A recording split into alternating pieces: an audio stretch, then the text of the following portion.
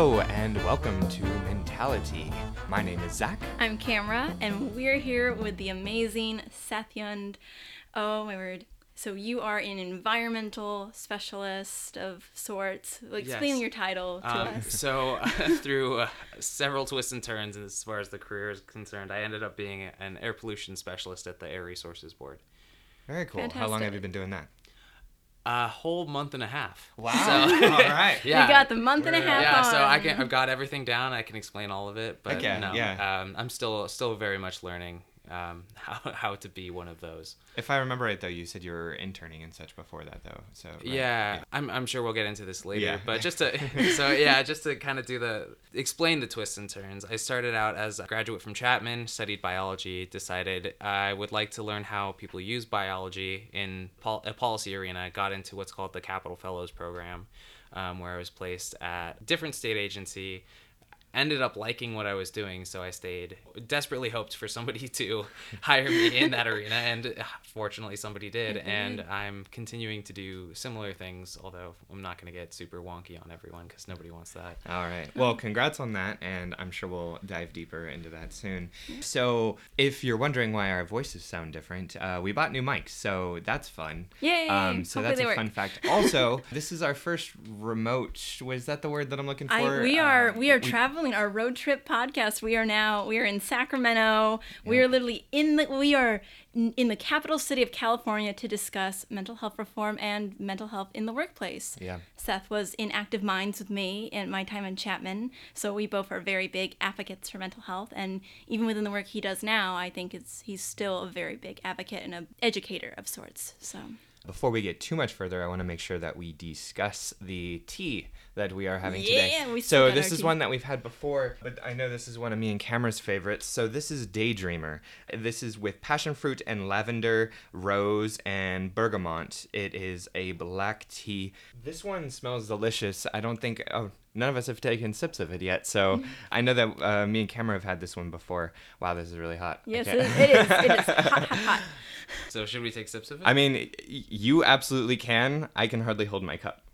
I tried. That's good. Yeah. I'm just holding the outer rim just as much as I can. Absolutely. Yeah. Well, I guess we'll get your taste preferences on that in a little bit if you haven't burned your Digest, tongue cool, yet. enjoy. I can still taste and I have opinions. So, What are those opinions? It's good. It's good. Yeah. I'm not quite sure. I don't have a refined palate by any means, but Well, that's what we're here for. I Yeah, thought that was what we're, Yeah, your please, no, palate and is like- what we Podcast was. wanted. enlighten Why me. are we here then? We came all the way to Sacramento just for your just to set. teach me how to taste tea. This Yes. is Yeah. great. Yeah, Just for the tea actually, tasting. nothing about mental health. What do you think about the tea? The tea, it's good for a variety of reasons that I can't describe.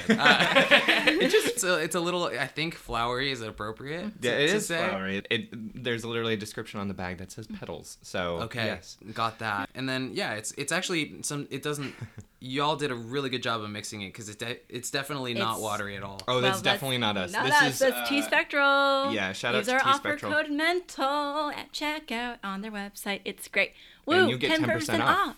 There we go. Wow, in sync right there. There we go. Where we're getting this.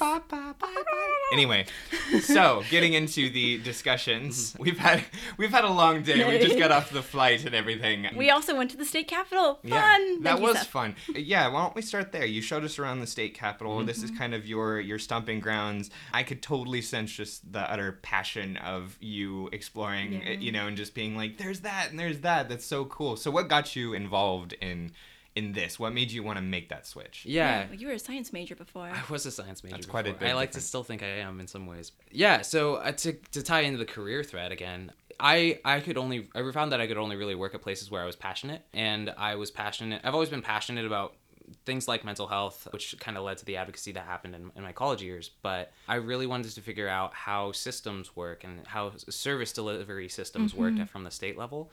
And I just wasn't getting that in a laboratory. And so when I came up to Sacramento, I was tempted, actually. Mental health is really important to me, and it's kind of, I don't know if it's eventually where I want to end up. At this point, I don't really know what trajectory I really want to go with, but it's still something that I think about constantly. So I came up here trying to figure out what kind of, I'm a total nerd, what kind of data is used in the state that drives decision making around mental health. And I got all two of those three things. I got the data that drives decision making, but it ended up being in the natural resources. So I'm interested in it's nice to be in a place where I can see how science is benefiting policy and people. And to go back, I'm not going to talk too much about my work right now because I can't. It's a state agency and I don't want to misrepresent them, and there's no PR person in the room, so I'm not going to... Oh, you don't see Jimmy right there? Jimmy. Yeah. Well, hey, Jimmy's frowning, and I really... Jimmy's just shaking his head. We're not here to talk about your exact position and what you do in your work. We want to kind of talk a little bit more about where you're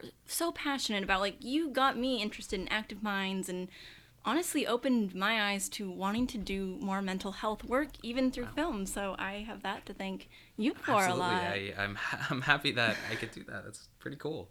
Yeah, and you have you gone through, you said depression, right? Yeah, so in terms of my personal story, I've always had, I kind of have a bit of a triple threat, all relatively small amounts that weave into an interesting cocktail, at least from somebody who's living it. Depression, anxiety, and then sensory integration issues.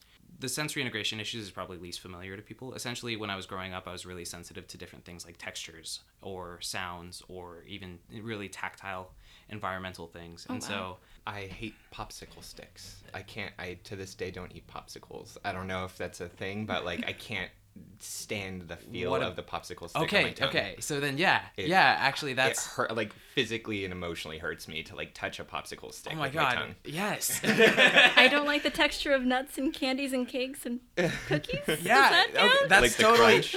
Actually, that's a pretty good comparison. And what I've learned through talking about this with other people is that everybody's got their own like little tactile quirk. So the difference is a measure of the volume of the effect. Yeah. For me, I would literally just kind of shrivel up and want to go into a corner sometimes.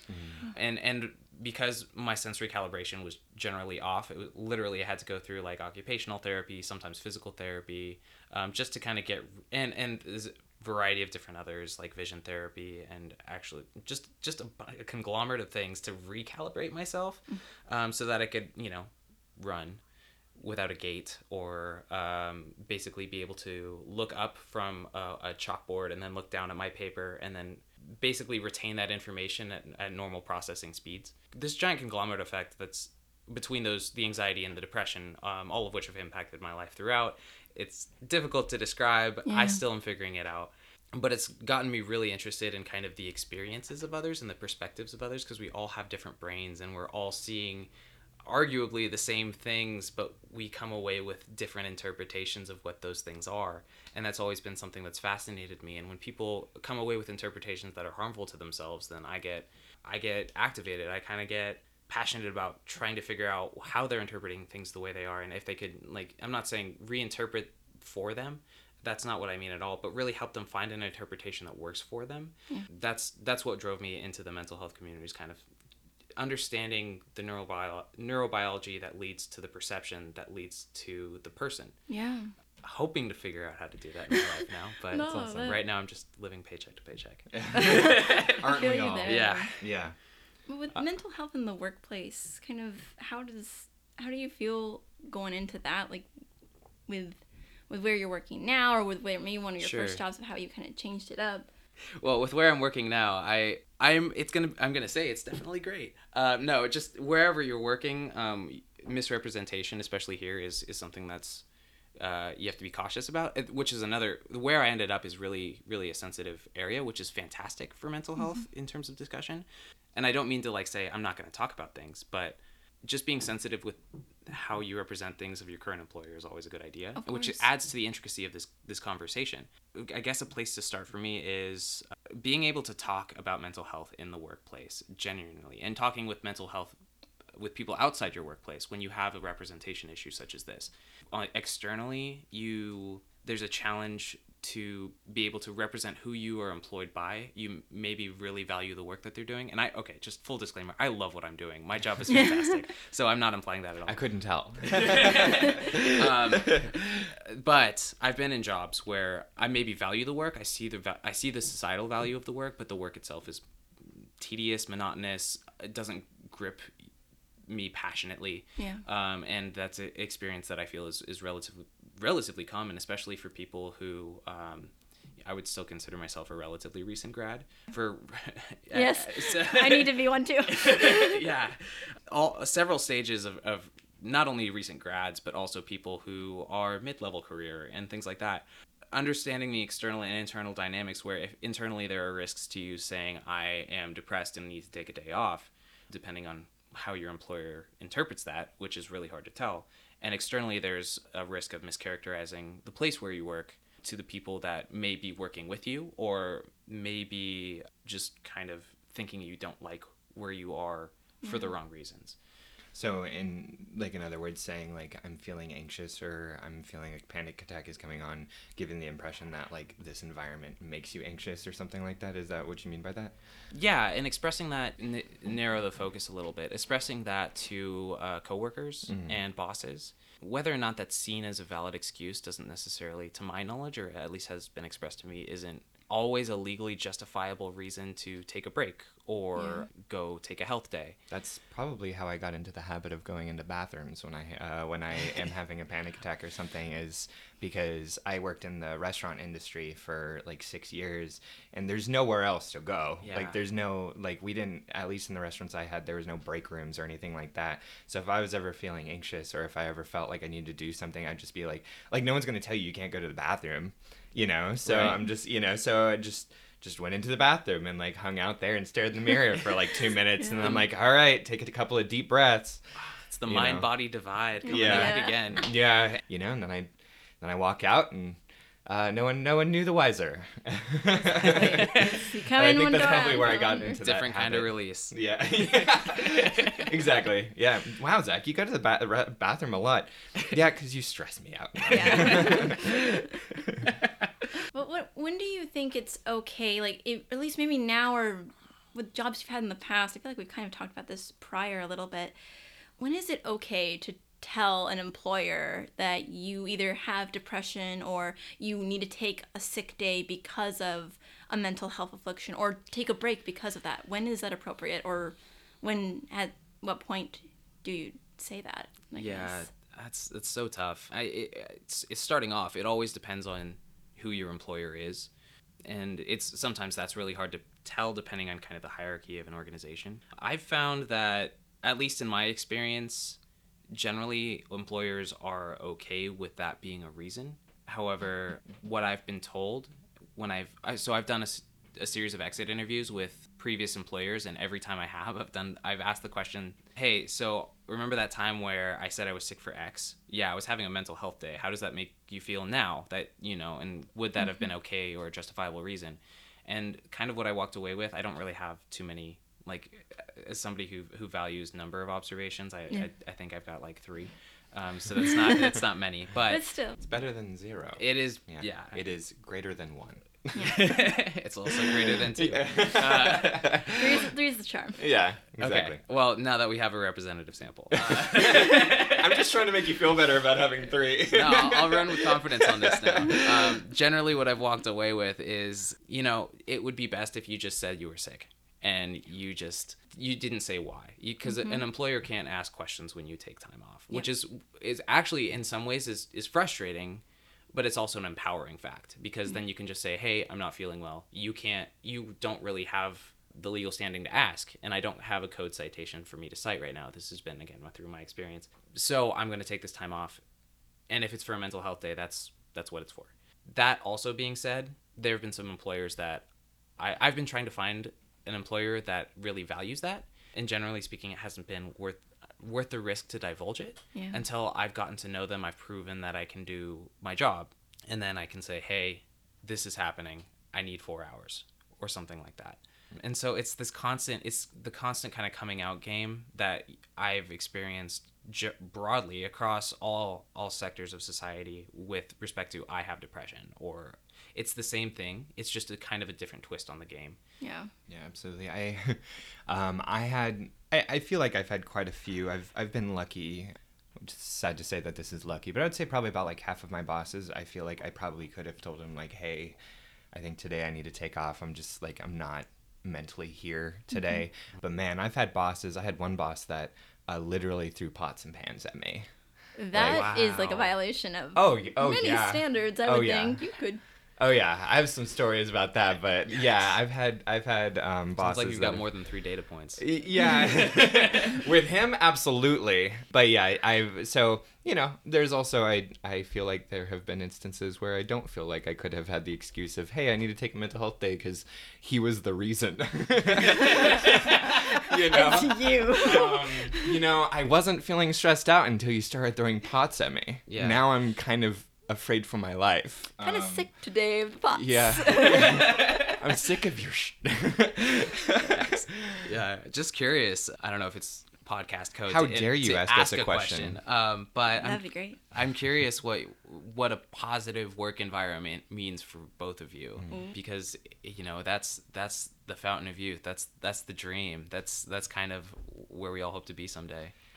Like I said, I've been pretty lucky to have some really cool bosses. Like I've had a boss that has offered back, because I was homeless for about a year, and I ended up landing this really lucrative server job. And I remember I got that job probably around like October of what would that be, like 2014? Yeah, 2014. Mm-hmm. And he, in December, so only like 2 months later, of course I'm still financially not stable, he was like, hey, what are you doing for Christmas?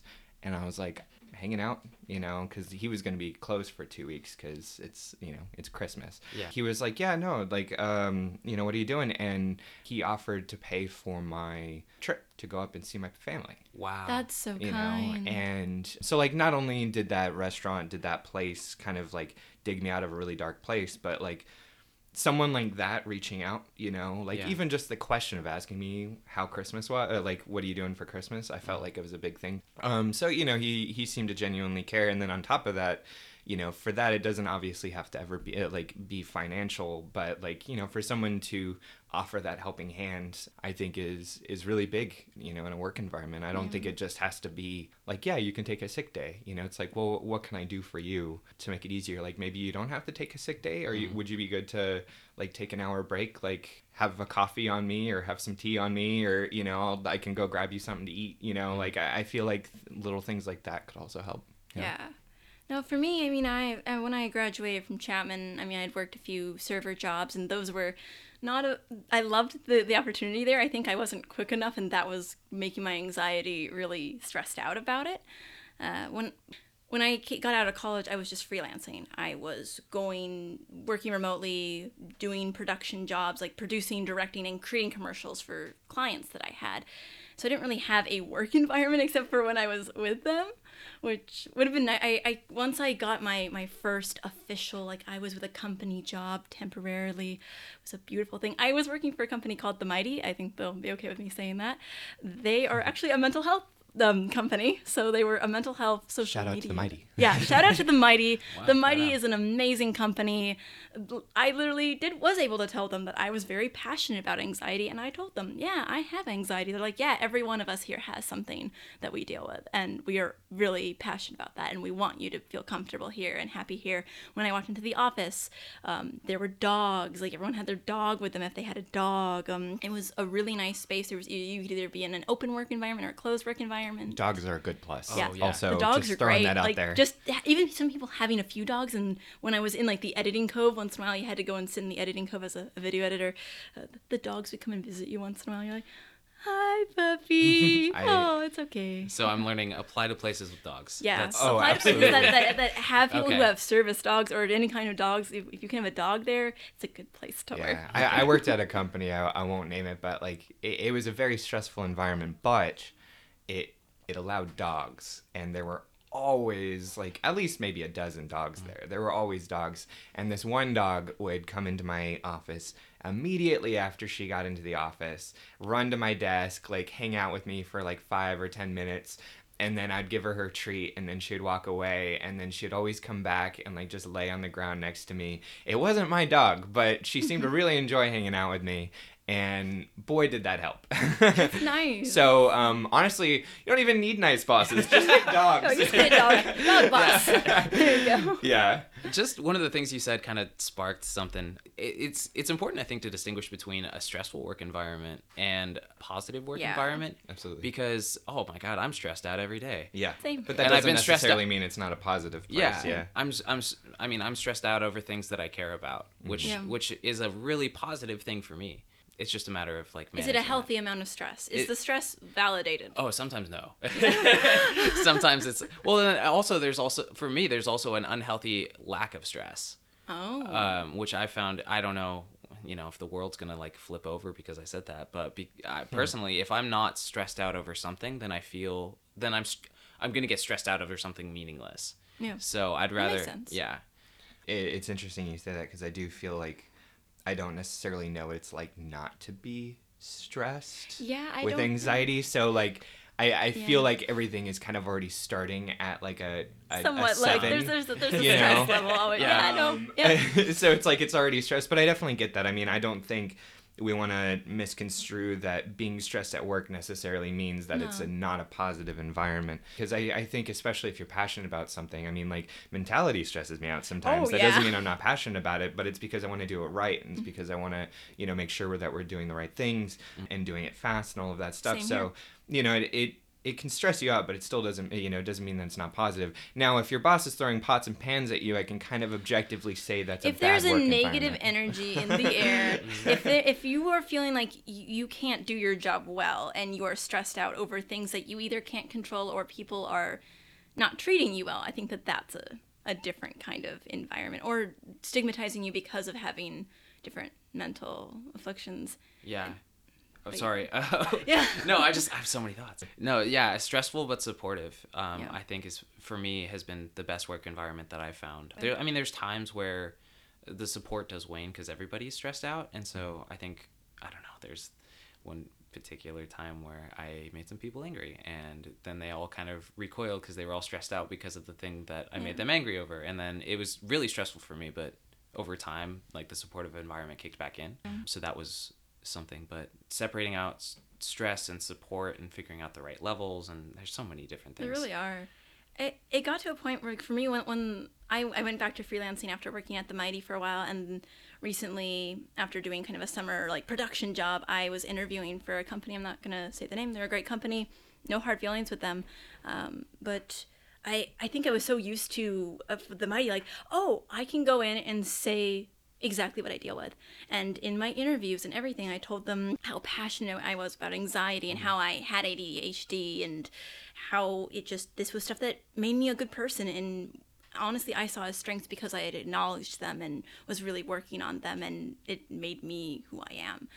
And I'm like, oh, I'm feeling empowered by saying this. Yeah. And after a while, when I didn't get the job, I kind of figured, I'm like, this is one of the reasons. I think it's one of the reasons is because I was a little too open about having like anxiety or possibly ADHD. That could have been a reason that maybe they were maybe a little turned off by that. Maybe not, but it could have been. Yeah, it's really hard to separate that out. I remember kind of a similar experience. It was the weirdest interview I've ever had, but they asked me to read a children's book and then write a review on it, and then answer a series of questions. That was an interview?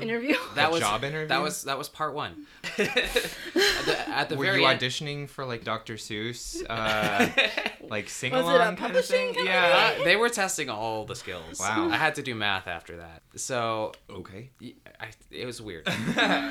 But one of the things that ended up happening is I got in the writing portion, kind of on that, they were asking, like, what are some of the themes that you learned from this children's book and how do they apply to the workplace? And I was like, well, one of the things, and this is not going to, essentially what ended up happening is in the time crunch, I wrote, like, this is one of the things that I need to work on. It was something like maintaining a positive attitude, and it's because depression.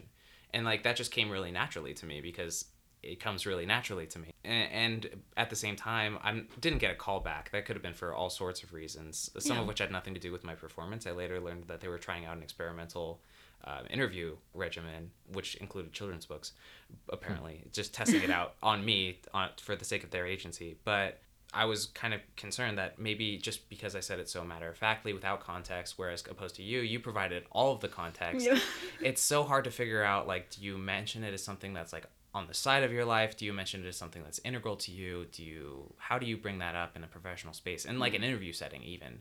Because if it's something that you're really passionate about, like I've gotten hired on because of my enthusiasm in general. And it's a huge part of you too. It's not just, I mean, it's a big part of who you are and how you work too, you know, and how it affects your work ethic and all of that stuff. And so like bringing that up in an interview is difficult. I have not actually brought that up ever in a job interview, probably for the reasons why we're talking about it. I'm a little naive when it came to that, I guess. I've done more job interviews than I can count. I think just this last year I've probably done like 70 or so interviews. It's absurd. Wow. I feel like I can just like recline on their chair now and be like, all right, let's talk shop.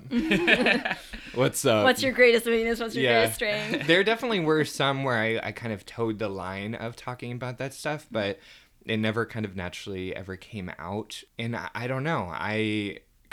For the reasons why we're talking about it, I'm just kind of like, how would they take that? Because I feel like some people would be like, wow, I really like your honesty. I really like that you're open and now we know what to expect. But then at the same time, it's kind of like, I don't know, we have this kind of weird, like, don't ask, don't tell kind of thing in the work environment of like, yeah, he's super anxious and super depressed, but like, we don't want to hear about it. Like, I would rather just hear that he was sick. So I'm wondering if they maybe also could see it as a disability and something where they're like, well, if we hire on this person because they've said these things, is that if they end up leaving or if we end up like letting them go, is that going to be leverage on us? Yeah. Is that going to hurt us?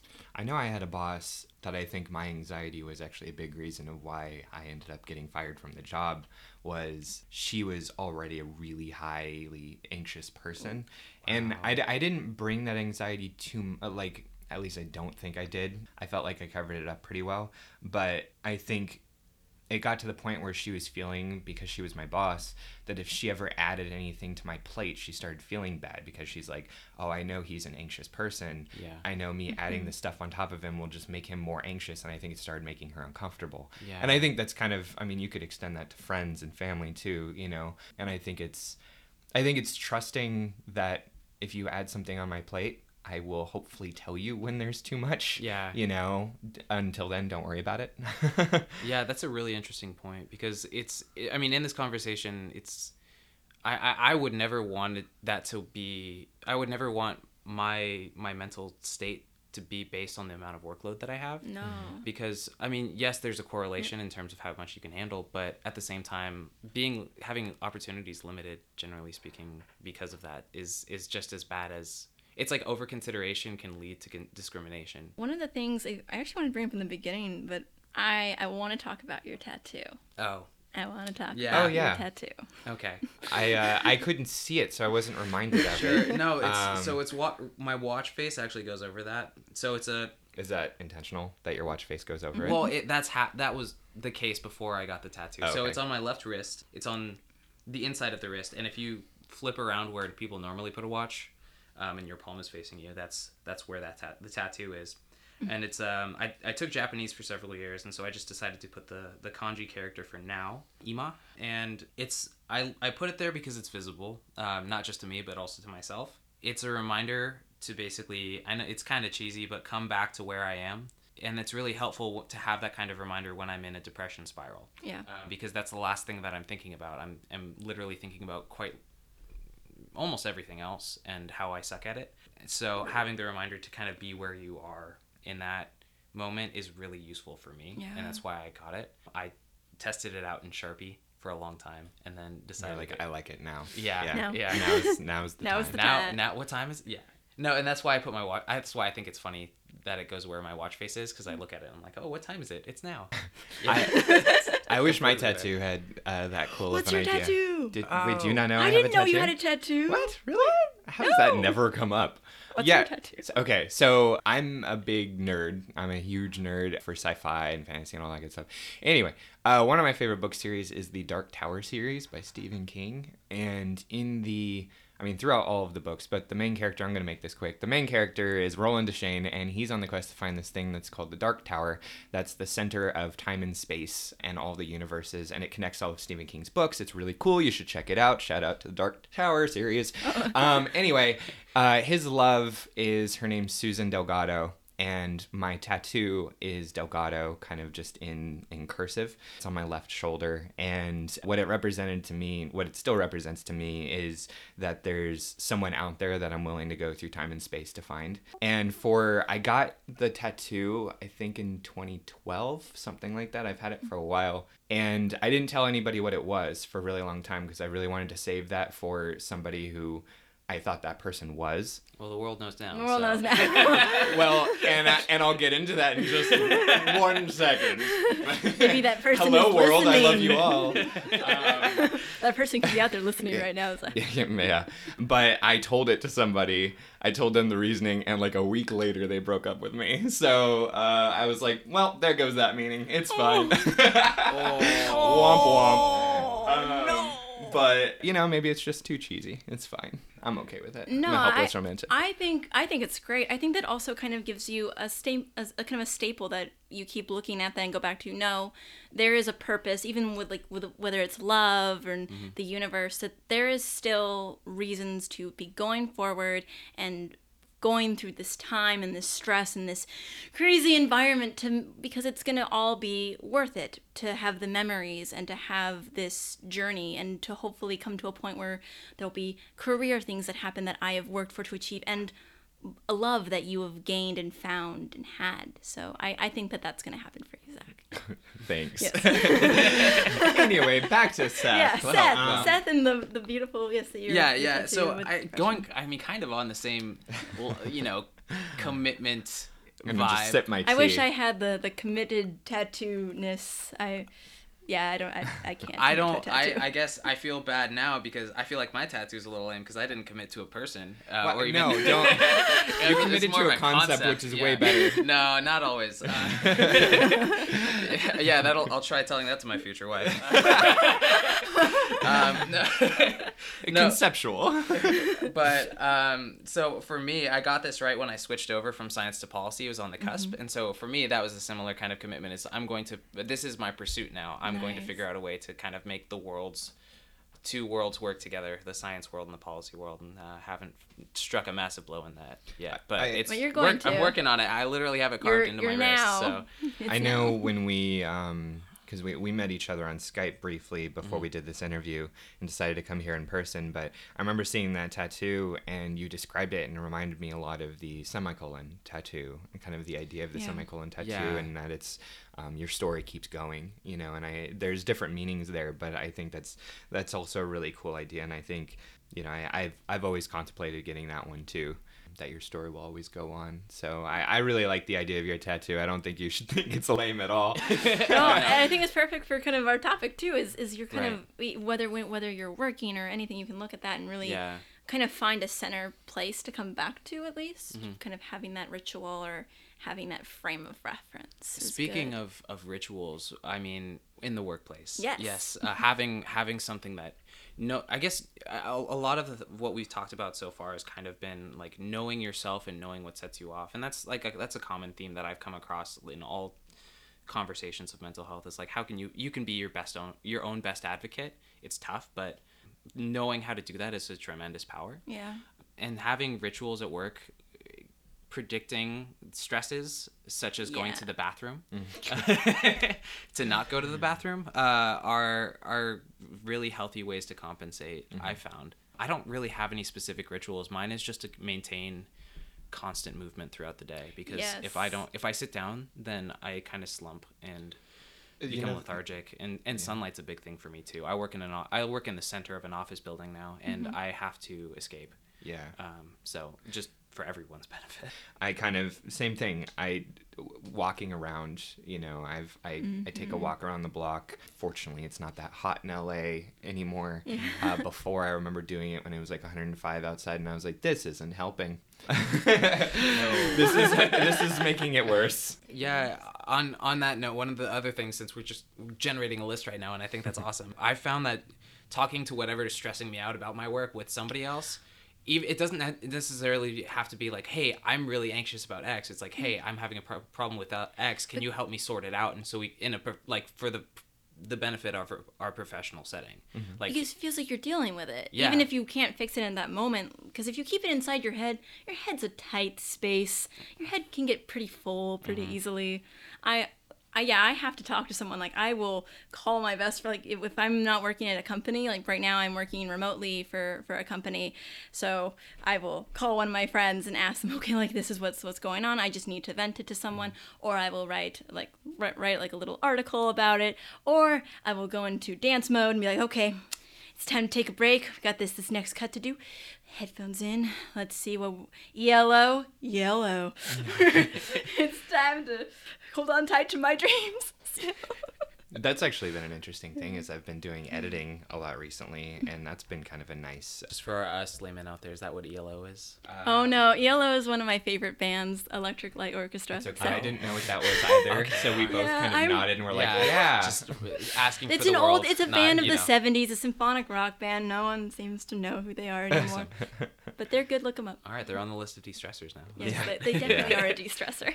Yeah, just putting in the headphones and like concentrating on some work has helped. I don't know. I don't think I've ever sat down and talked to an employer or talked to even really a coworker.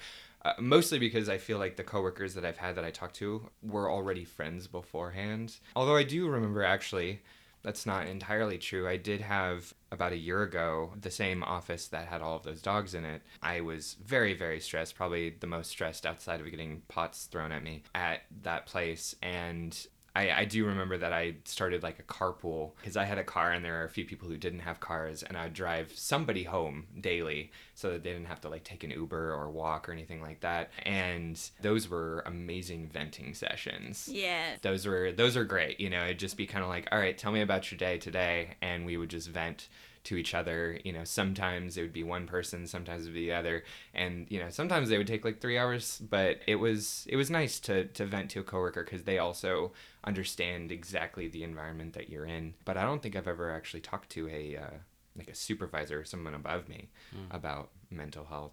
Have you during? Oh, let's see. Most of my freelance jobs I have produced and directed remotely, or been with them on set days. And they've all known my passion for mental health. I don't think I've ever talked to them about an issue that was going on with the project necessarily. Yeah, at the Mighty, we would have group meetings where we would talk about what was going on in the projects. Not really venting sessions exactly. Mm-hmm. No. One of the selfish things that is nice about being a mental health advocate is that people know you as a mental health advocate, and they'll be like, hey, I've had some mental health, or my brother has, or my wife is experiencing, or my dog looks sad. I still can't tell if it has personally benefited or not benefited my life that people know all of this stuff about me. One aspect of it is people are more willing to have, with me personally, open conversations, and so I'm not.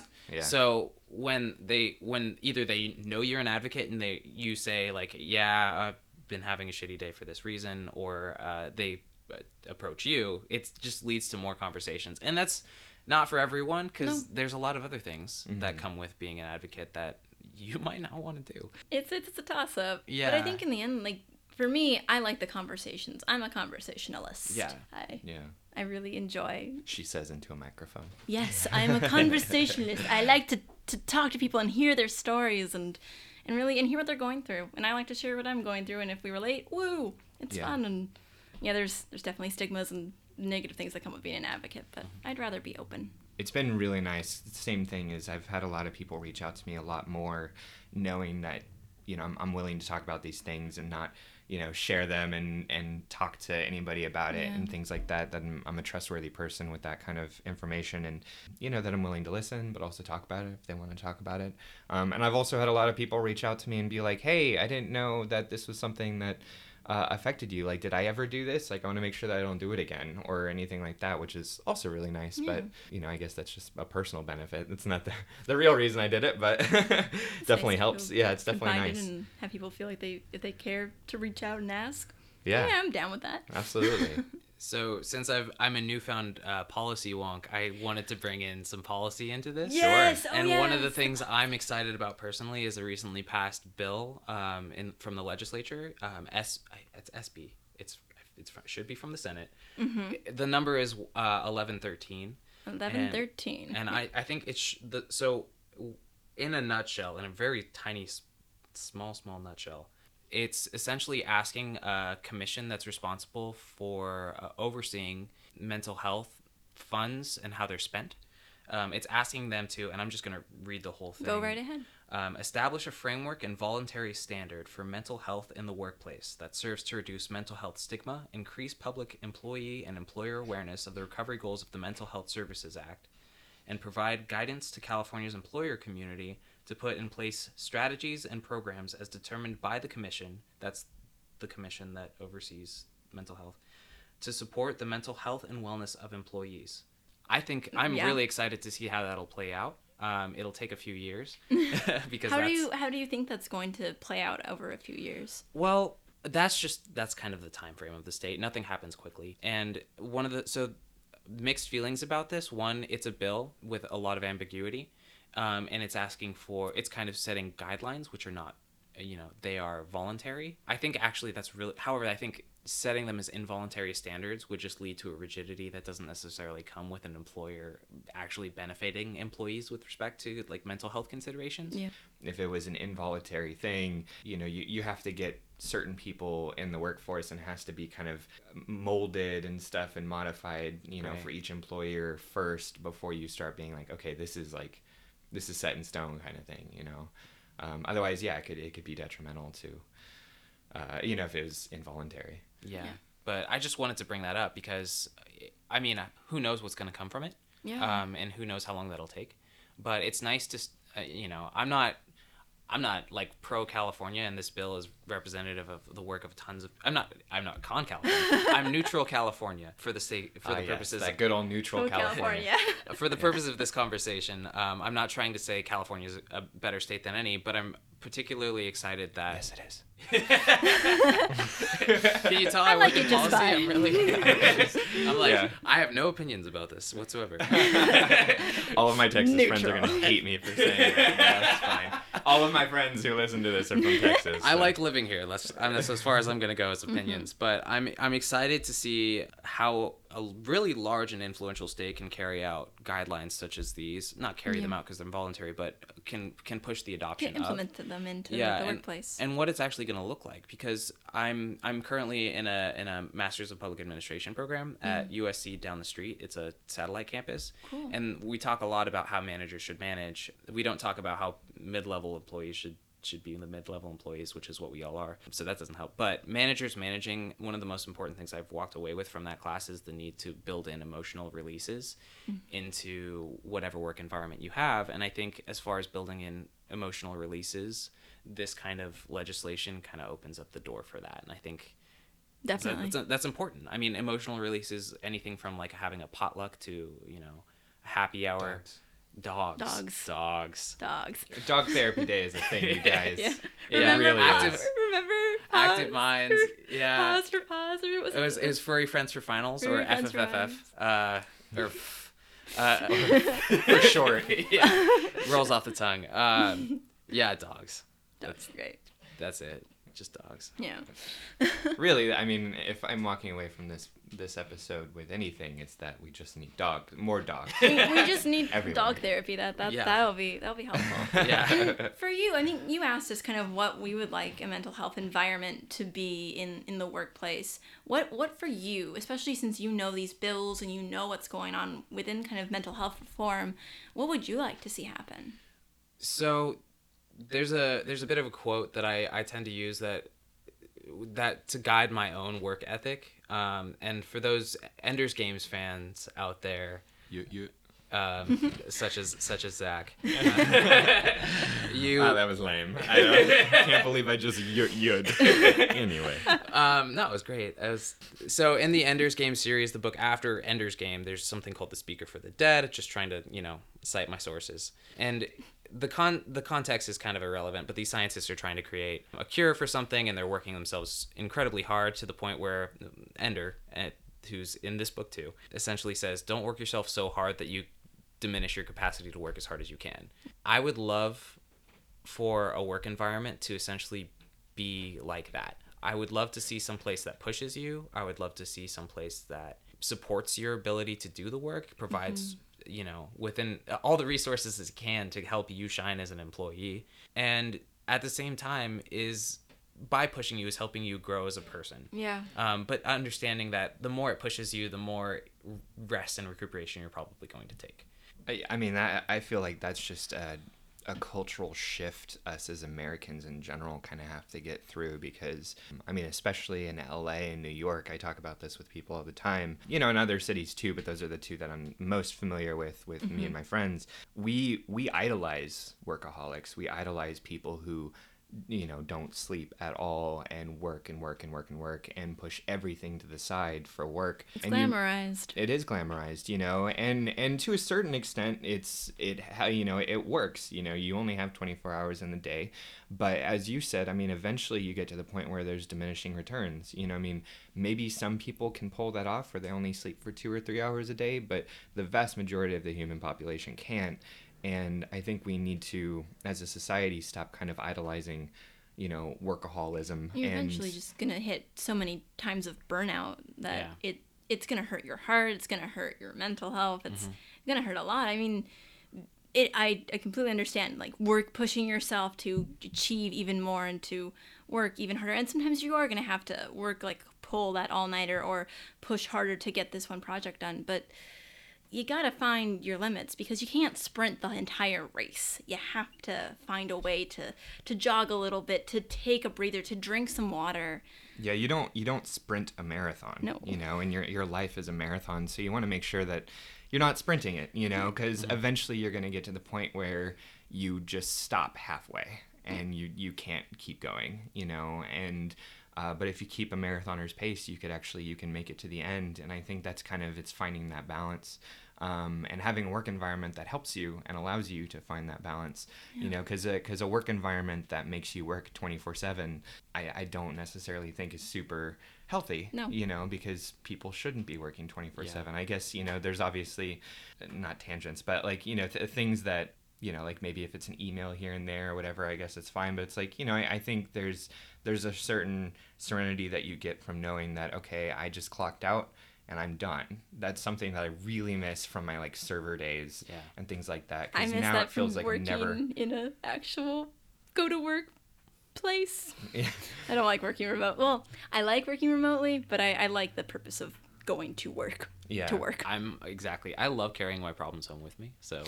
Yeah. Wait, did you say you like doing it? Yeah, I love it because then I have a different kind of pace to iron things out. Because if I'm always go, and I have a problem that's just sit, think, and stare off into a corner that just really needs to be ironed out, then I can do that kind of at home. And if I enjoy what I'm working on, which is, again, like I said, really crucial for me, then I can do that at that different pace. But at work, even, and to flip what y'all have been saying and kind of tip the balance, when you're not working hard or you have a lull in work, oftentimes what I experience is a guilt that comes with not doing anything. Not doing enough. Like I was literally, last Friday, I had an hour where I completed everything, but I still had to stay at work. And of course I can read things that I should be reading, but I was burnt out. And so I ended up quickly watching a cat licking its water up from a sink, and it was cute, and, and I was like, I got a little and I took so pure. It was 7 minutes of things like that, and it was rejuvenating, and it was great, and I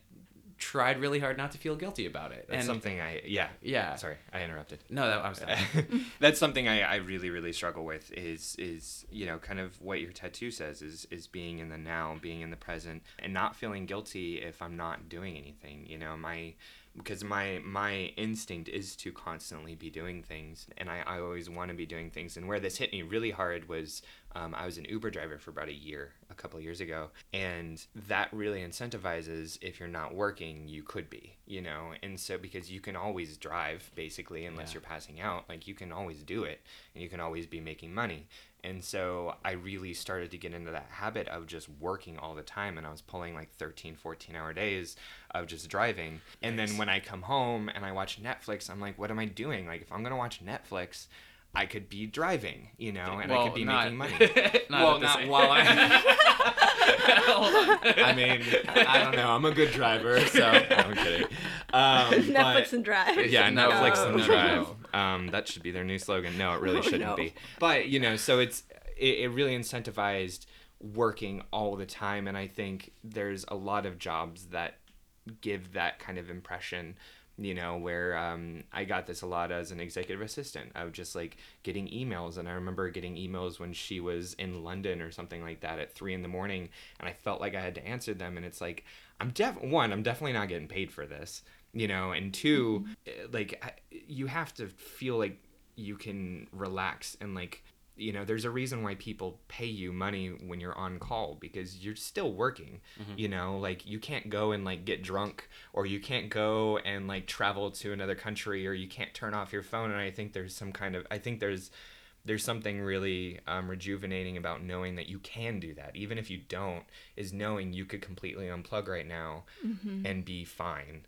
And I think a work environment that encourages that and is like, all right, you know, like if your boss, let's say you're an assistant, if your boss is like, hey, I don't think you know, I'm not going to email you tonight. So just like turn off your phone or something and like go do your thing. I think that'd be really nice. And I think the recognition of little things like that, I think would be very helpful, because then you're not constantly checking your phone for like emails or texts or anything like that.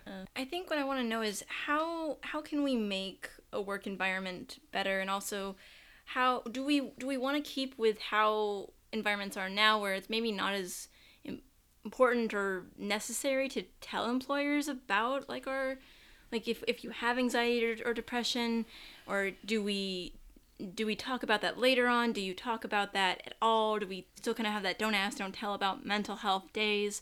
What do we do about that? Yeah. I don't want to recommend one specific way for a multitude of situations. You totally work in politics.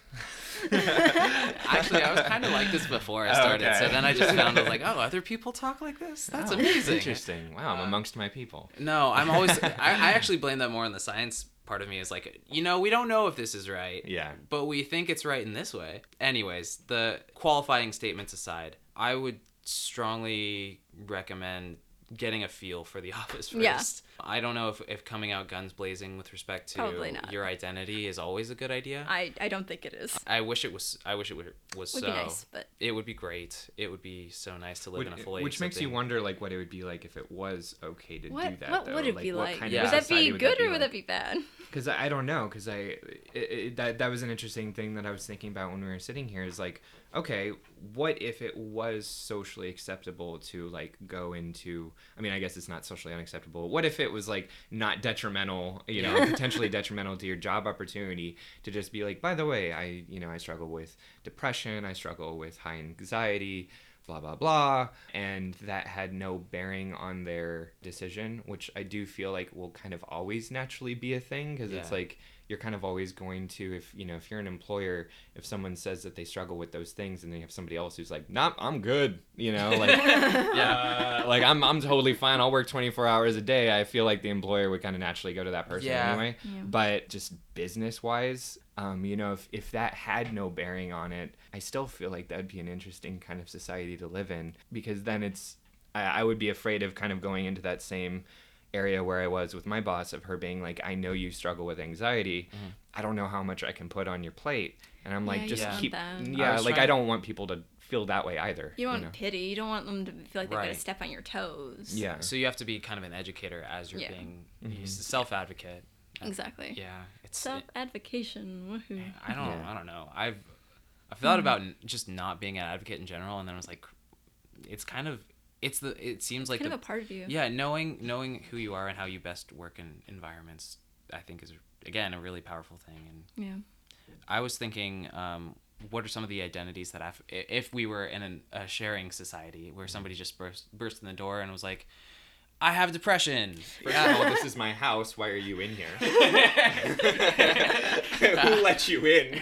Okay, Kool-Aid man. Oh, yeah. He just cries tears of Kool-Aid. Anyway, shout out to 90s kids who get that reference. I mean, if I was a manager and somebody came up to me like, yeah, I have homicidal urges, that would be an identity that would make me very uncomfortable. Yeah. But at the same time, as long as they're urges, if that person has that under control, that's not something that prevents them from doing the work. And I feel like I'm not equating mental health status with homicidal urges. No. Like that's not Very an equivocal comparison. Yeah. But I feel like sometimes people react in ways when mental health issues are disclosed, when people's, sexuality is exposed. It kind of receives a similar level of, or similar kind of stigma as something I vehemently think is wrong, which is acting on homicidal urges. Yeah. But the thing is the difference between the act and the urge. And the thing is the difference between knowing your needs and taking care of yourself so that your needs don't become subversive to your well-being, to the people whose well-being is around you. I feel like people don't really make that separation. Yeah. And I mean, I feel like that separation is a little hard too, because it's, they're not in your brain, you know? So I feel like, again, that kind of comes down to you personally reading the room. And I don't know, I never want to ever say like, don't tell people things, but I also feel like be aware of, the people that you tell and how you tell it, because, there are definitely going to be certain things that people are certainly turned off about, Yeah. So especially in a work environment. And again, I think phrasing things in terms of work performance is always the best way to do it. If you're on the fence and don't necessarily know, saying something to the effect of, so for example, a swim buddy of mine back in high school, he walked up to our coach that day and just said, look, I'm not in it. I'm not going to do a good job today. And the coach was fine with it. And I think generally framing things, and it was because of just his mental state, but framing the conversation in that way, saying, hey, look, this happened, I'm going to need some time, or this is going to affect my work performance in X ways, not necessarily specifying what the it is, but just saying I'm really out of it, or just kind of more colloquial things in terms of a useful and usable strategy. Making it about the work is the best way I've found to get time off work to recover. Yeah, I've definitely done that a few times. Been like, hey, like maybe not asking time off of work, but just being like, hey, just to let you know, like, feeling a little off today. So just heads up, like if I seem distant or if I seem anxious or anything like that, just I'm good. Just heads up.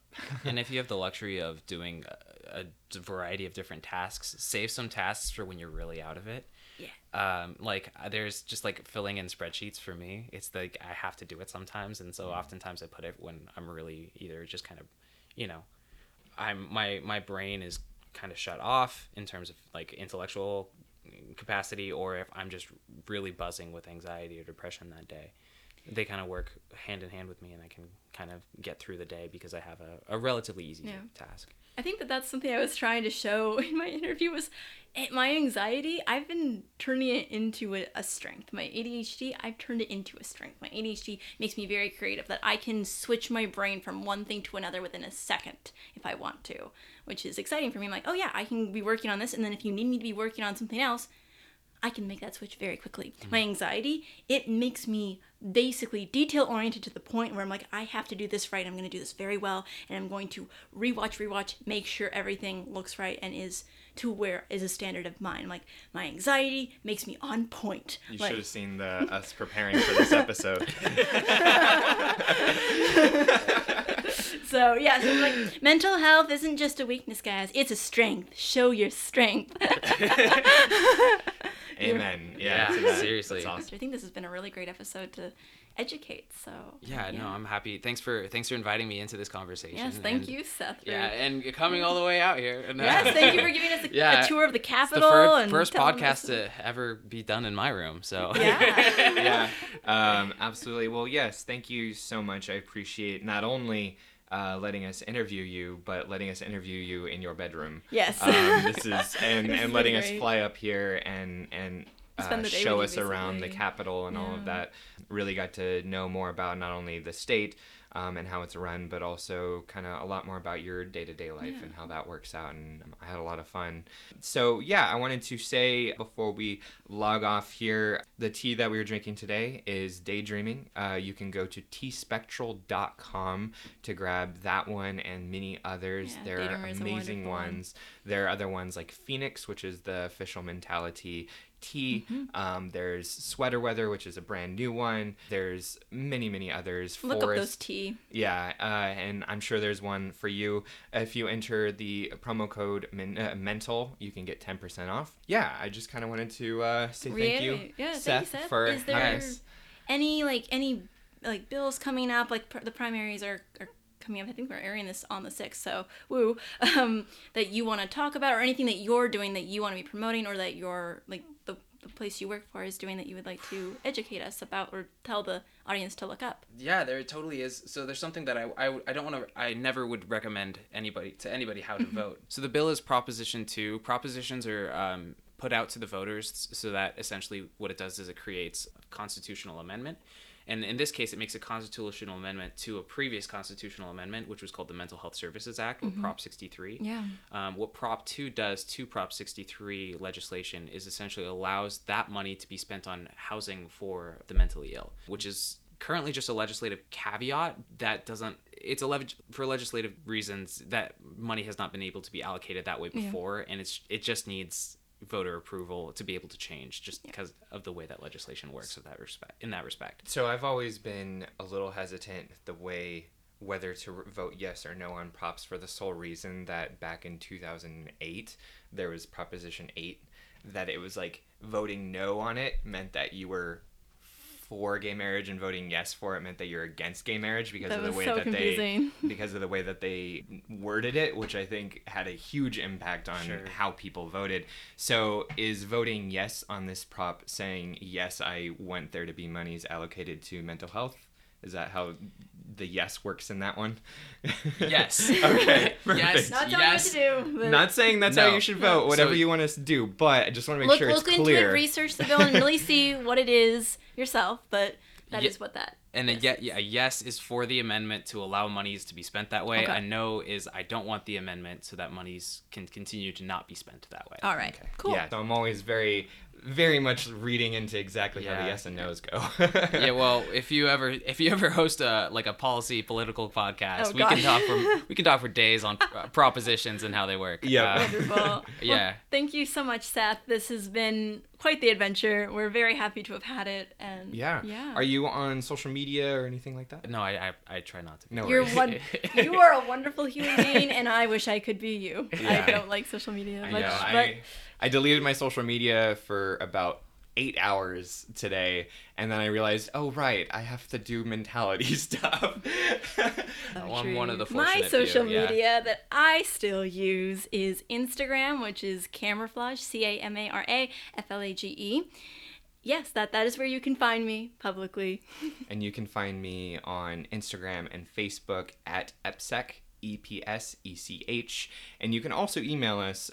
Email us at mentalitytalk@gmail.com. We definitely don't want this to just be a podcast. We want this to be a discussion. We'd love to hear from you, especially regarding this topic. Any stories that you have from in the workplace, any tips, hits that you have, topics, anything that works for you, anything that doesn't work for you. We'd love to hear it. We'd love to discuss it. And I do have a plug. It's not necessarily for me, but there is a soon-to-be nonprofit called NextGov, nxtgov.org, if you want to check us out. I'm running in an election to become the director of recruitment. Yeah!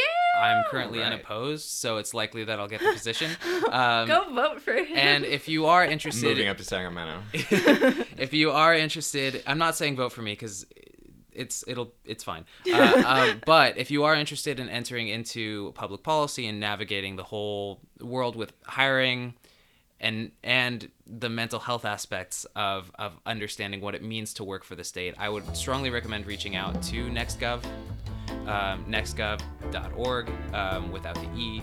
I will be the one on the other end of that. I currently don't have an email, but I'll be able to help you out if you're interested in entering this space. Wonderful. Perfect. Thank you, Seth. That's awesome. All right, so I think we're pretty much done. Thank you for joining us, for spilling some tea with us, and yeah, I'm we're really excited to be able to turn on the air conditioning.